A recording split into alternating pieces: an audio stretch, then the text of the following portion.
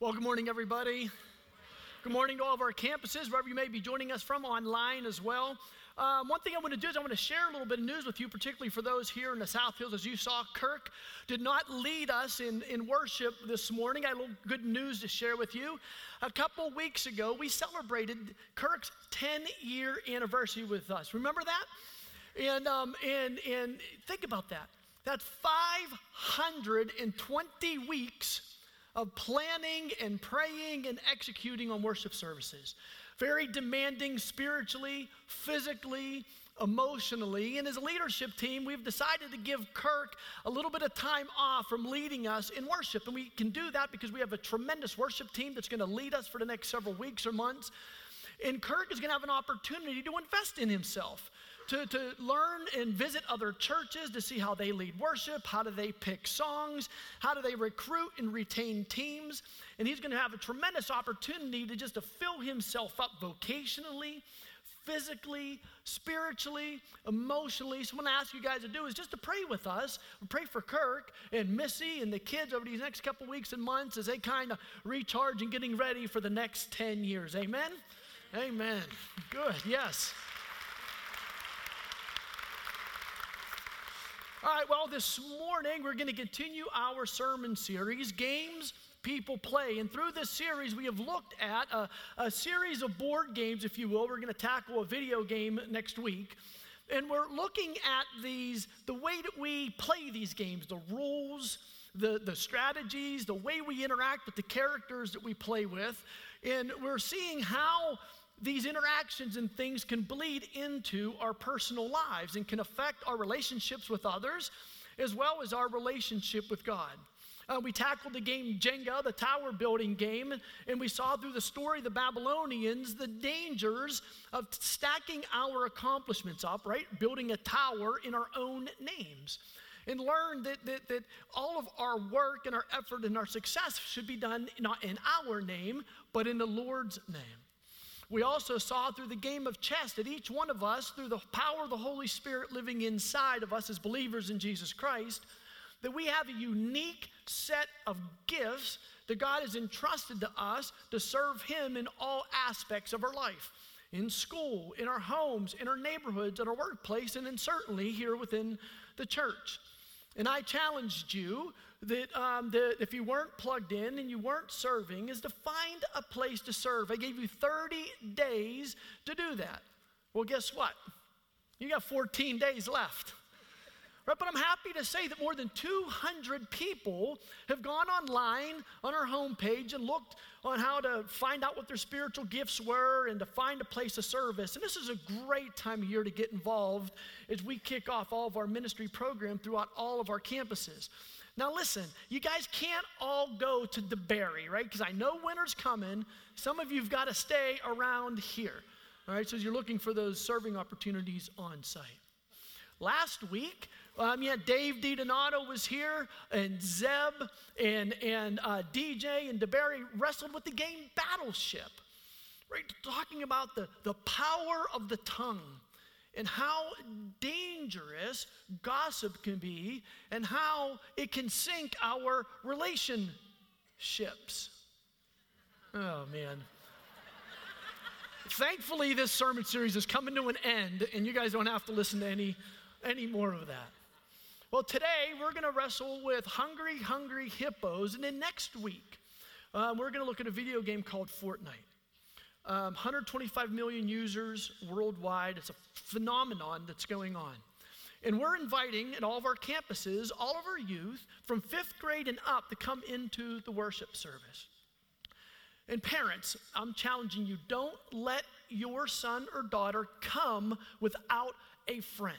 We're going to have some fun with it, but here's what's most important. They are going to hear about the life-saving message of Jesus Christ. You're not going to want to miss that opportunity to expose your children and their friends, particularly unsaved friends, to that message. So I really ask you to invite them next week. All right, so I gotta settle a score from last week. So Dave DiDonato was here, right? And I heard that Dave DiDonato said that I took the easy way out. I took the 2 easy weeks. because I was able to pick the two games that I had life-size pieces up on stage, and he said he wasn't mad about this. And he left you with pictures on a screen. Hi, Dave, I heard that in Washington, they did a human-sized battleship with 35 volunteers, and they pulled it off successfully. So, Zeb, thanks for setting the bar. So today, we're going to have human-sized Hungry Hippo to remind you of how to play the game. So this is our youth team. Where are you guys at? I know you're there. Don't leave me stranded. Hello? Emily, come on. You got to be a little bit speedier than that. So here, let's give them a hand as they come out. And they're going to remind us, right, of the strategies, if there is much of one, in the game of Hungry Hippos.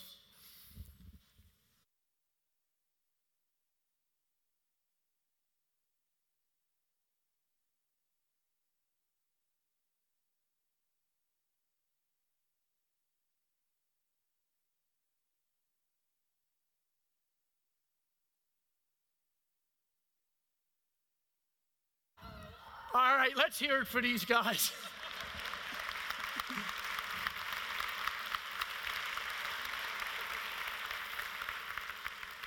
So Dave, next time, you have to have more than just pictures on the screen.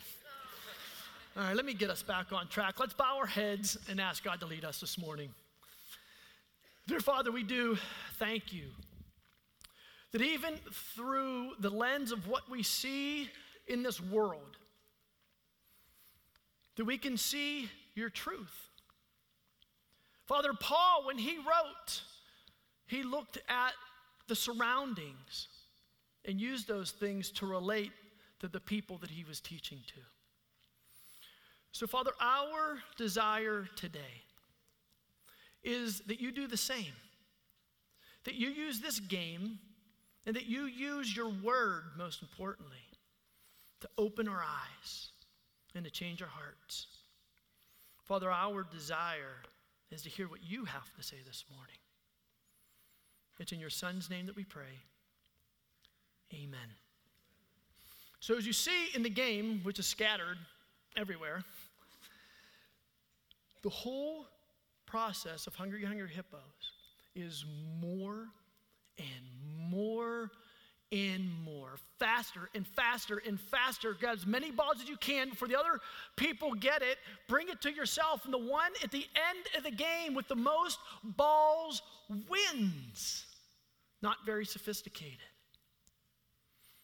But I think it's a real deal issue that we deal with society today. More,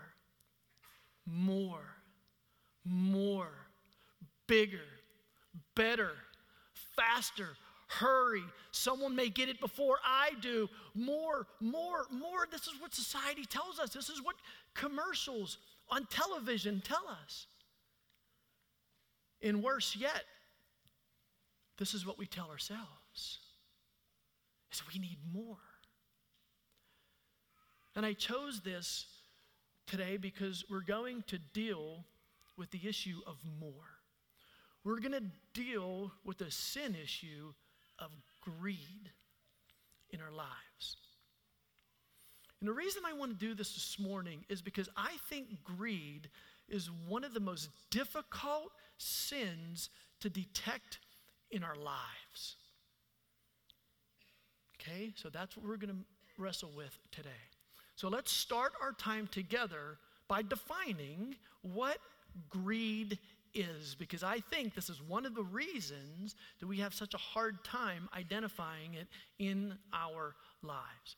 So the first definition that we're going to see is greed is excessive or reprehensible acquisitiveness. Now, since it's taken me all week long to pronounce that word, I'm going to say that definition again. Greed is excessive or reprehensible acquisitiveness, right? Acquire. Greed is marked by an inordinate desire for wealth or for possessions. It's harsh, isn't it? So if I was to ask For a show of hands right now, how many of you would say you're greedy? How many of you would say, I'm excessive, I'm reprehensible, and I have an inordinate amount of desire? Let me see hands. Not 15 of you, right? See, I'm not reprehensible. My desires aren't inordinate. I just want a little bit more. Just a little bit more than I have right now. Okay, maybe after that, just a little bit more. And see, that's what greed is. Greed is this insatiable desire for what we don't have. Or put another way, it's dissatisfaction with what we do have, regardless of how much or how little that is. See, we look at what our potential is just this basket. And we say, if I had just a little bit more, I could get rid of that old beat up car that I have and get something that doesn't break down and I can get to work without a problem. If I just got a little bit more, I can get rid of this old iPhone. It was my parents with a cracked screen and get the new one. If I had just a little bit more, I could get out of this apartment and get into a home. If I had a little bit more, I could just get out of this neighborhood and get into a better one in a better school district. If I just had a little bit more, I can go to Hilton Head instead of the campground. I like Hilton Head. If I get a little bit more, maybe I could retire and not have to work.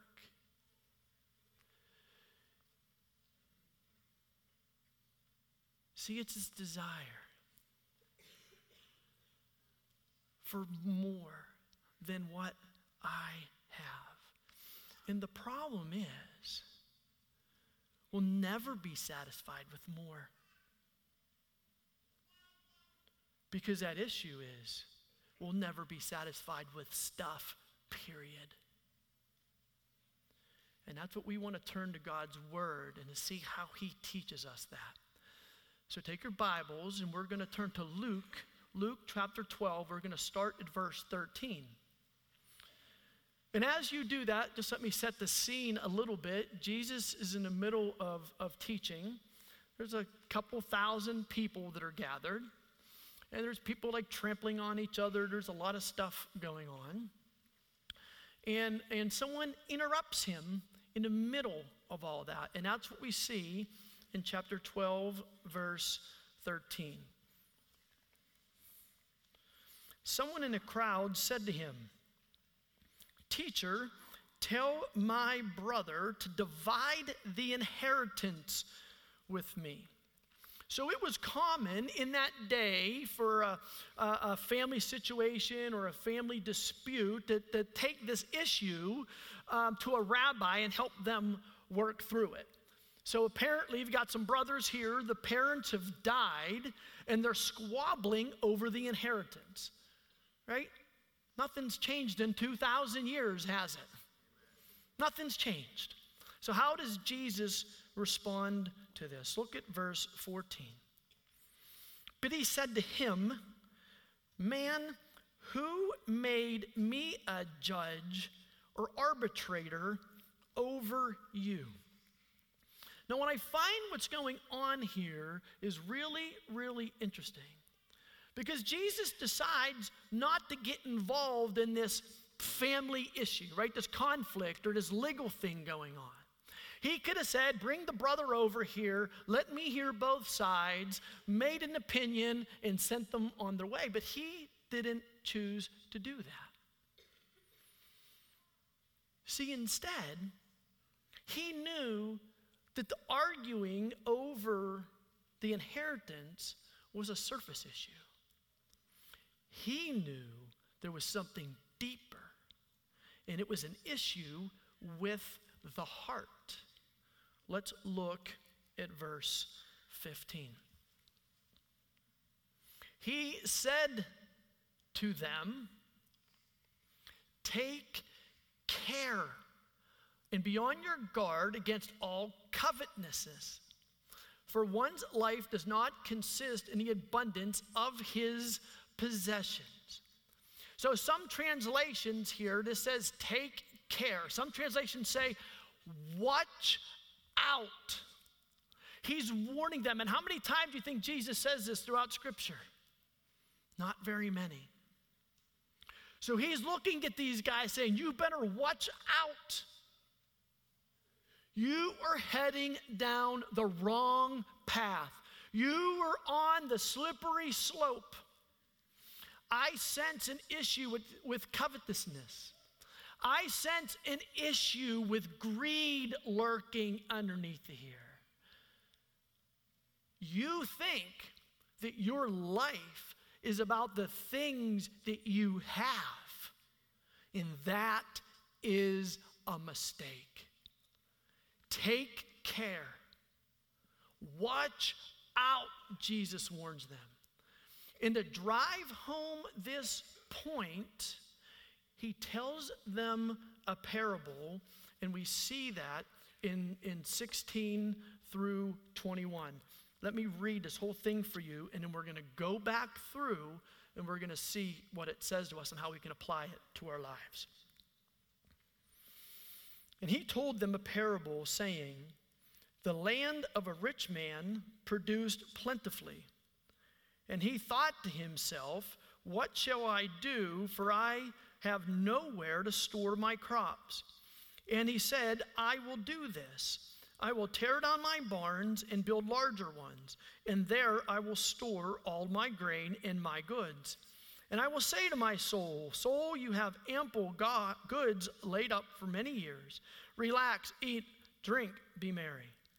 But God said to him, fool, this night your soul is required of you, and the things you have prepared, whose will they be? So is the one who lays up treasure for himself and is not rich towards God. All right, so what I want to do is we're going to go back through this. And what we're going to see here is this farmer, this guy in the story, makes three very big mistakes. Three significant mistakes in his life.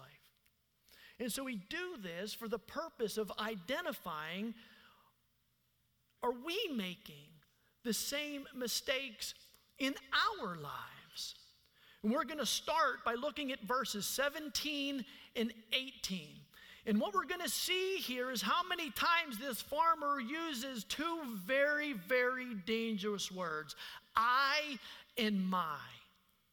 And as I read this, I'm going to emphasize those to make my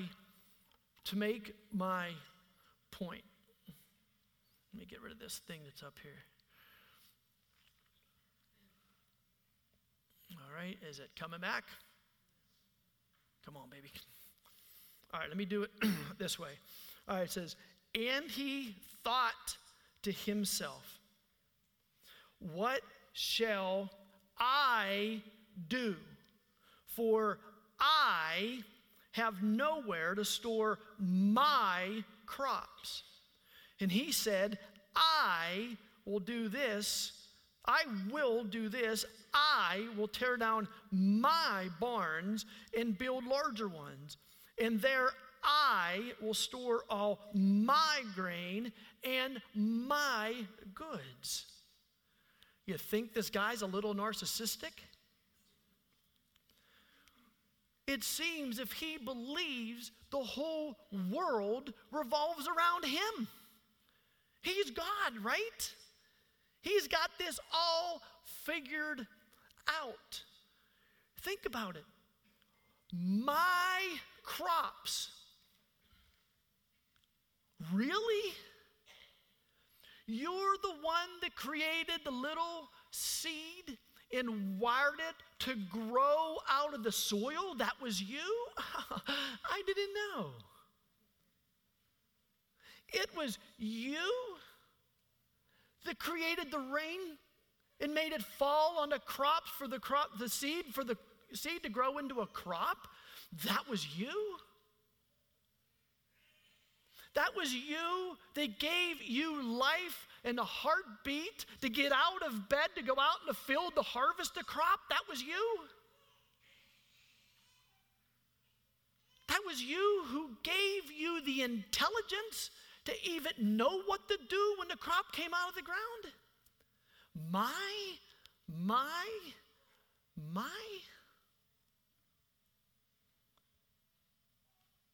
He's got it all figured out. It's all about him.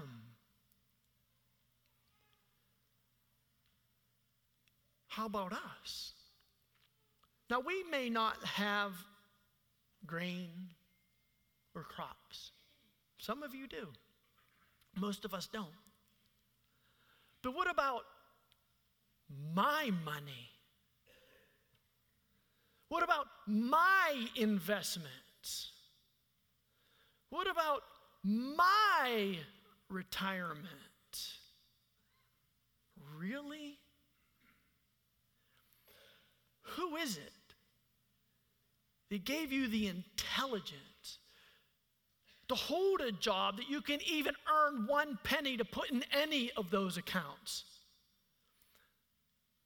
Who was it that has blessed you so generously and mercifully?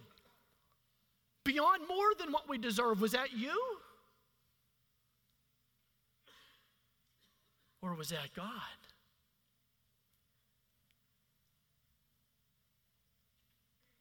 See, everything that we have,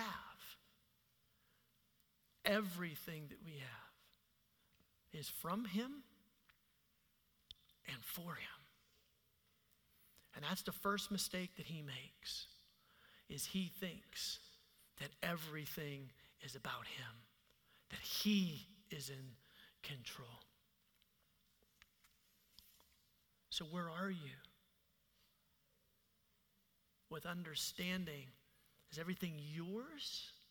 It's mine and I hold it tight-fisted, deciding what I want to do with it? Or do we hold it loose-handed and say, God, you take it, it's yours. Help me use it in a way that honors you and brings glory to you. Okay? Mistake number 1.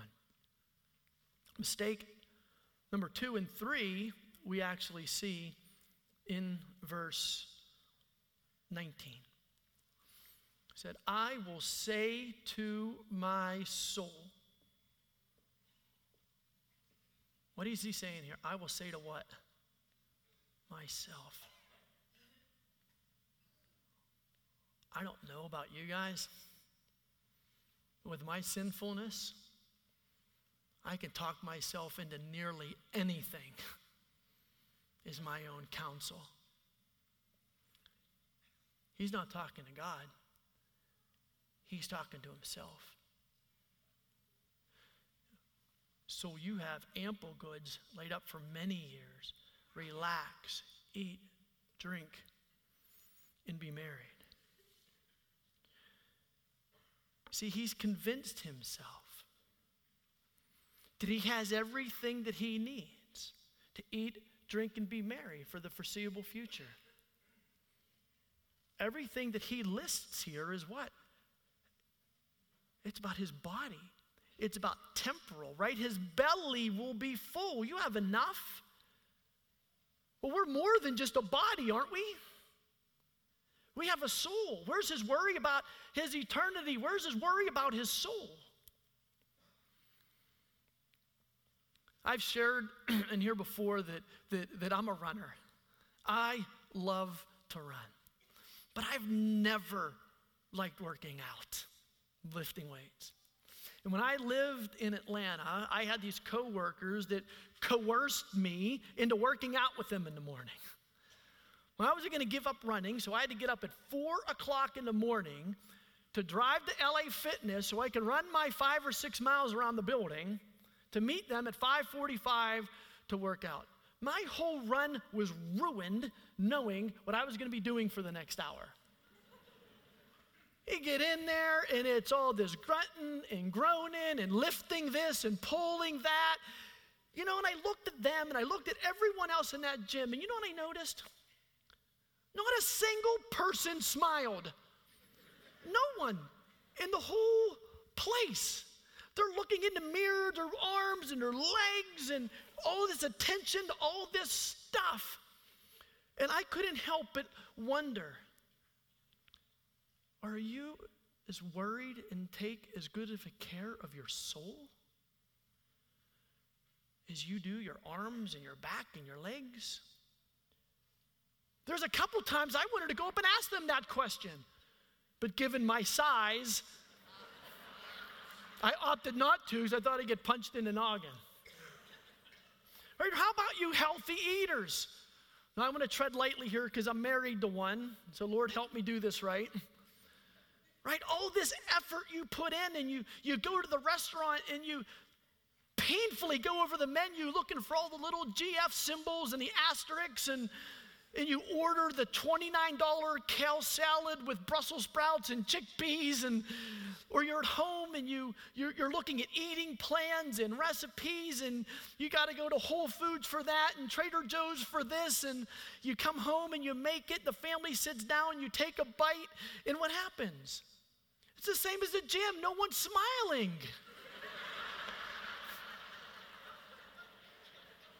Right? See, I joke, right? And it's important to take care of our body. It's important to exercise.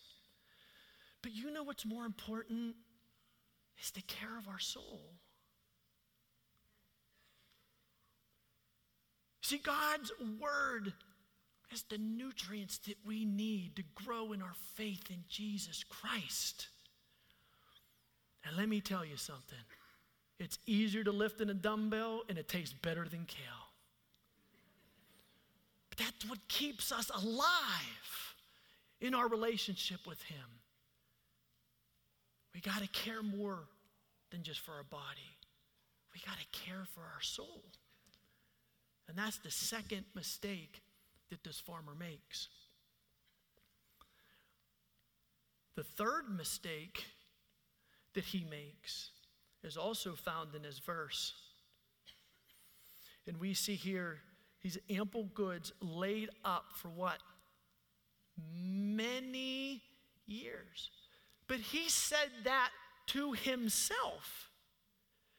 So he has himself convinced that he has enough stuff finally that he is going to enjoy many years. Well, guess what? He's not the one that determines many years, is he? Who is?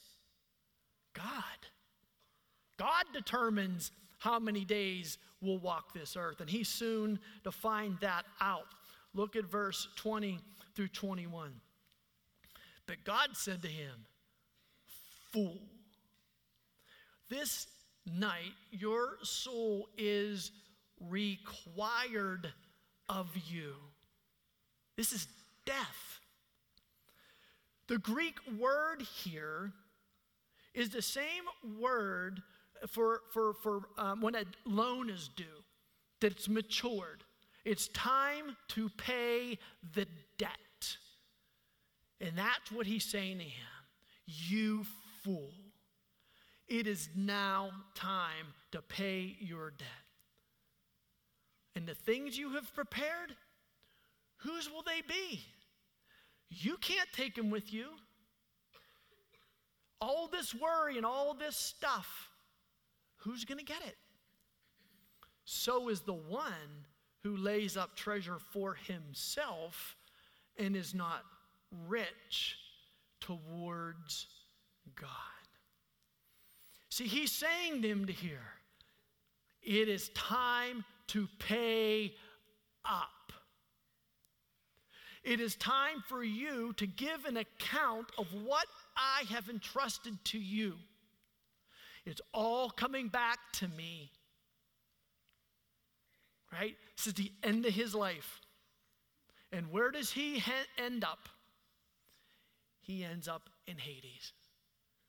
Right? Because he loved stuff and not God. Can you imagine the funeral? You may have even been to some of these. Right? Imagine yourself around and everyone saying all these great things about this wonderful farmer. Wasn't he smart? He had these amazing fields. He cared for the crops.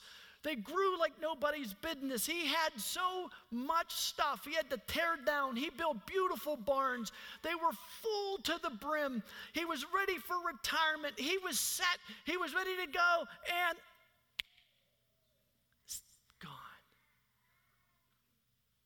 Isn't that a shame? He didn't get to enjoy any of it.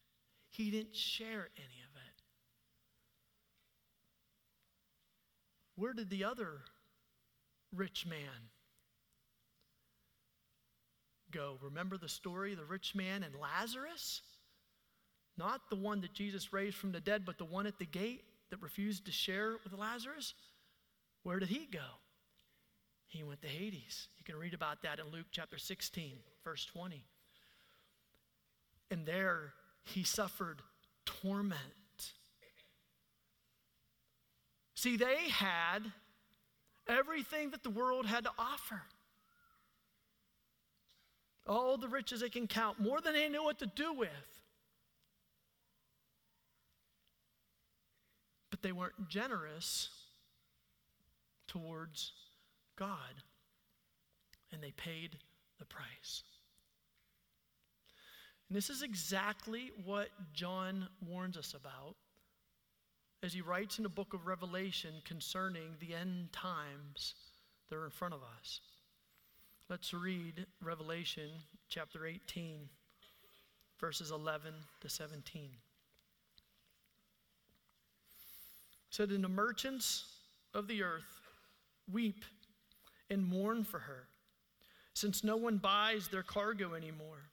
Cargo of gold, silver, jewels, pearls, fine linen, purple cloth, silk, scarlet cloth, all kinds of scented wood, all kinds of articles of ivory, all kinds of articles of costly wood, bronze, iron, and marble, cinnamon, spice, incense, myrrh, frankincense, wine, oil, fine flour, wheat, cattle, and sheep, horses, and chariots, and slaves, that is, human souls. The fruit for which your soul longed has gone from you, and all your delicacies and your splendors are lost to you, never to be found again. The merchants of these wares, who gained from her wealth from her, will stand far off, in fear of her torment, weeping and mourning aloud.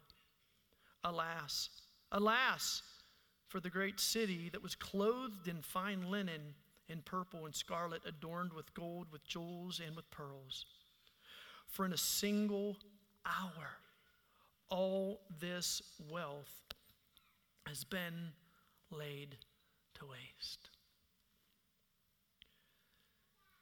What I find so interesting about this parable is Jesus starts it by telling us that he was a rich man before he ever blessed him more abundantly. He was already rich. He didn't need any of it, but he wanted it, and he kept it for himself. He wanted more and more and more. And that's the issue, is more never satisfies, because money and stuff in and of itself will never, ever, ever satisfy. None of it. And this leads us, as we see in these stories, this issue of greed in our lives leads us down a path of destruction and ultimately even a spiritual death. We see in Scripture that greed trips us up. Proverbs 11:28 says, "Whoever trusts in his riches will fall, but the righteous will flourish like a green leaf." Greed messes up our families. Proverbs 15:27. "Whoever is greedy for unjust gain troubles his own household, but he who hates bribes will live." Speaking of relationships, this just hit Instagram. You guys know this guy? Charles Barkley. Listen to what he wrote. "Money ruins your relationships. No matter what you do for your family, it's never enough. All your friends think because you're rich, you should bail them out of every situation. The only time I had any peace and quiet was on a basketball court." Well, somebody needs to share the gospel with Sir Charles, because the only peace in this life comes through our Lord and Savior, Jesus Christ. Not a basketball court, and certainly not money. Greed leads us to spiritual poverty. Proverbs 28:22, "A stingy man hastens after wealth and does not know the poverty that will come upon him." Greed leads to conflict. Proverbs 28:25, "A greedy man stirs strife, but the one who trusts the Lord will be enriched." So the question to us today is, what do we do with the greed that lives in our hearts? What do I do with the greed that lives in my heart? What do you do with the greed that lives in your heart? And I think the first aspect of that is that we have to first admit that greed is there. And that is a tough thing to admit, particularly when you look back at those harsh definitions. And we have this uncanny ability to rationalize this sin in our lives because of relativism. We look at what we have or what our capacity is. You say, "I'm not greedy. That over there, that's greedy. That's full. This is Bill Gates and Warren Buffett. Their basket's full. It's overflowing. They don't know what to do with all this stuff. This is a professional athlete who's making $5 million a year sitting out because he wants 10. That's greedy. I'm not greedy. I just want a little bit more up to the capacity that I have. That's all. Or maybe my capacity isn't that much anymore. Maybe I'm retired. Maybe I'm a young person just getting started out. I'm not greedy. I just want a little bit more. I don't want that. And that's where we fall into the trap. We convince ourselves that I'm not greedy because I'm not them. And that's the tricky part of what the sin of greed does. That we're not happy with what we have no matter how little or how much we have.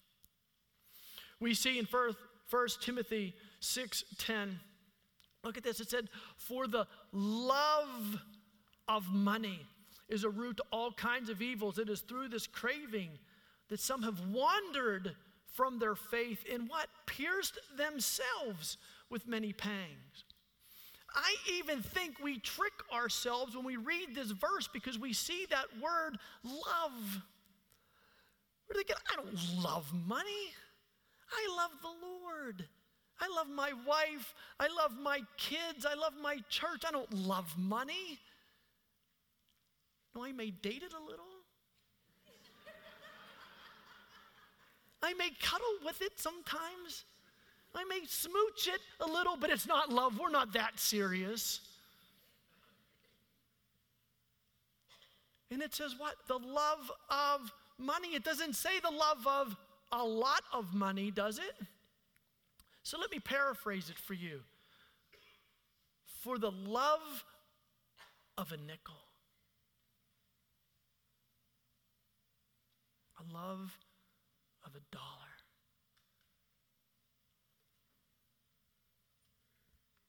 See, it's the issue of not being content with what you have and trusting and placing your trust in that.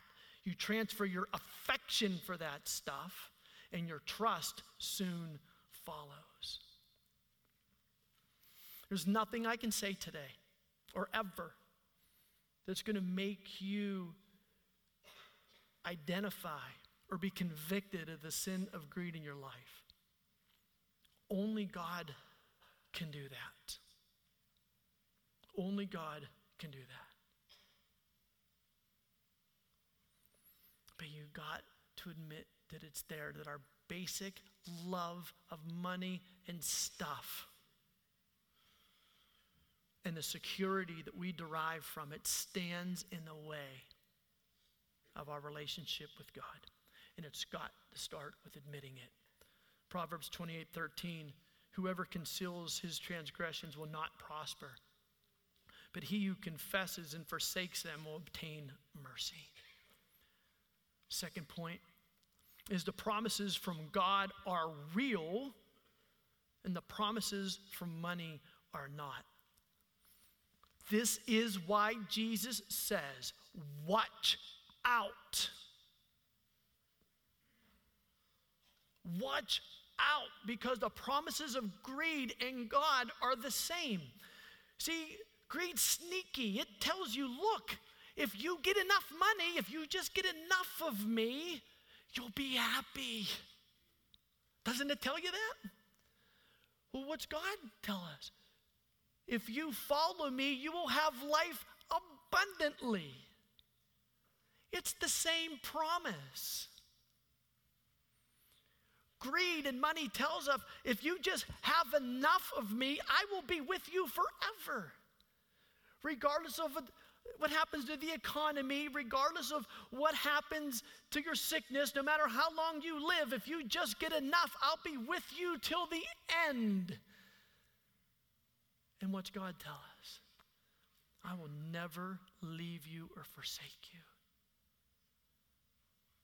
And he is with us through all the ups and through all the downs of our lives.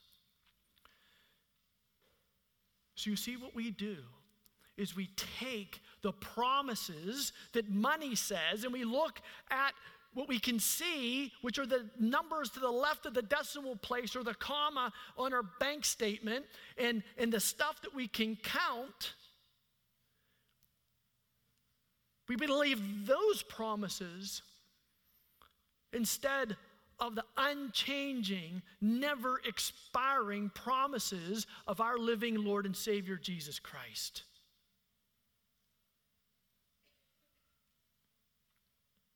We have to trust what God promises, not to trust the promises of money. 1 Timothy 6:17 says, as far as for the rich in his present age, charge them not to be haughty, nor to set their hopes on the uncertainty of riches, but on God, who richly provides us with everything to enjoy.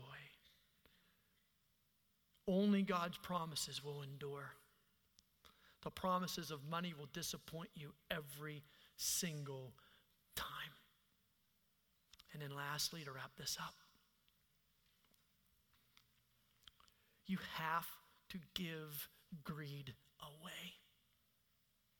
And I mean that literally. We give greed away every time we write a check to the church.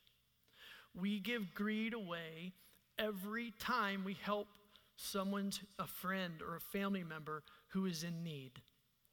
We give greed away every single time that we take our resources and give it to someone else, and we do not derive a direct benefit from it. That's how you give greed away. Remember Jesus' interaction with the rich young ruler?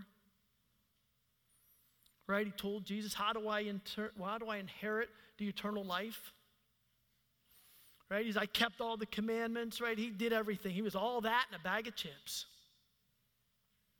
But Jesus said, you want to learn eternal life? You got to sell all you have and give it away to follow me. See, Jesus knew he wasn't following all the commandments because he had an issue with coveting what he had. And that was demonstrated because he turned his back on Jesus and believed in the promises of what he had because he had a lot. And he turned his back on the living God that stood in front of him. He was unwilling to give greed away. Now, don't misunderstand. We don't give our way into heaven, right? That is a gift by grace from God through Jesus Christ alone. But this issue of greed stands in the way of that relationship. So the question is, are you willing to give greed away? Proverbs 11:24-25. One gives freely, yet grows all the richer. It's opposite of what we think, isn't it? Another withholds what he should give and only suffer want. Whoever brings blessing will be enriched, and one who waters himself will be watered. Are you willing to give greed away? Father, we thank you for your word. We thank you for this truth. And Father, it's only you that can expose this sneaky sin in our lives. And Father, I pray that each one of us comes before you and you shine a light in those areas where it's entwined itself. And you give us the courage to give greed away. Thank you for your son, Jesus. In his name that we pray. Amen.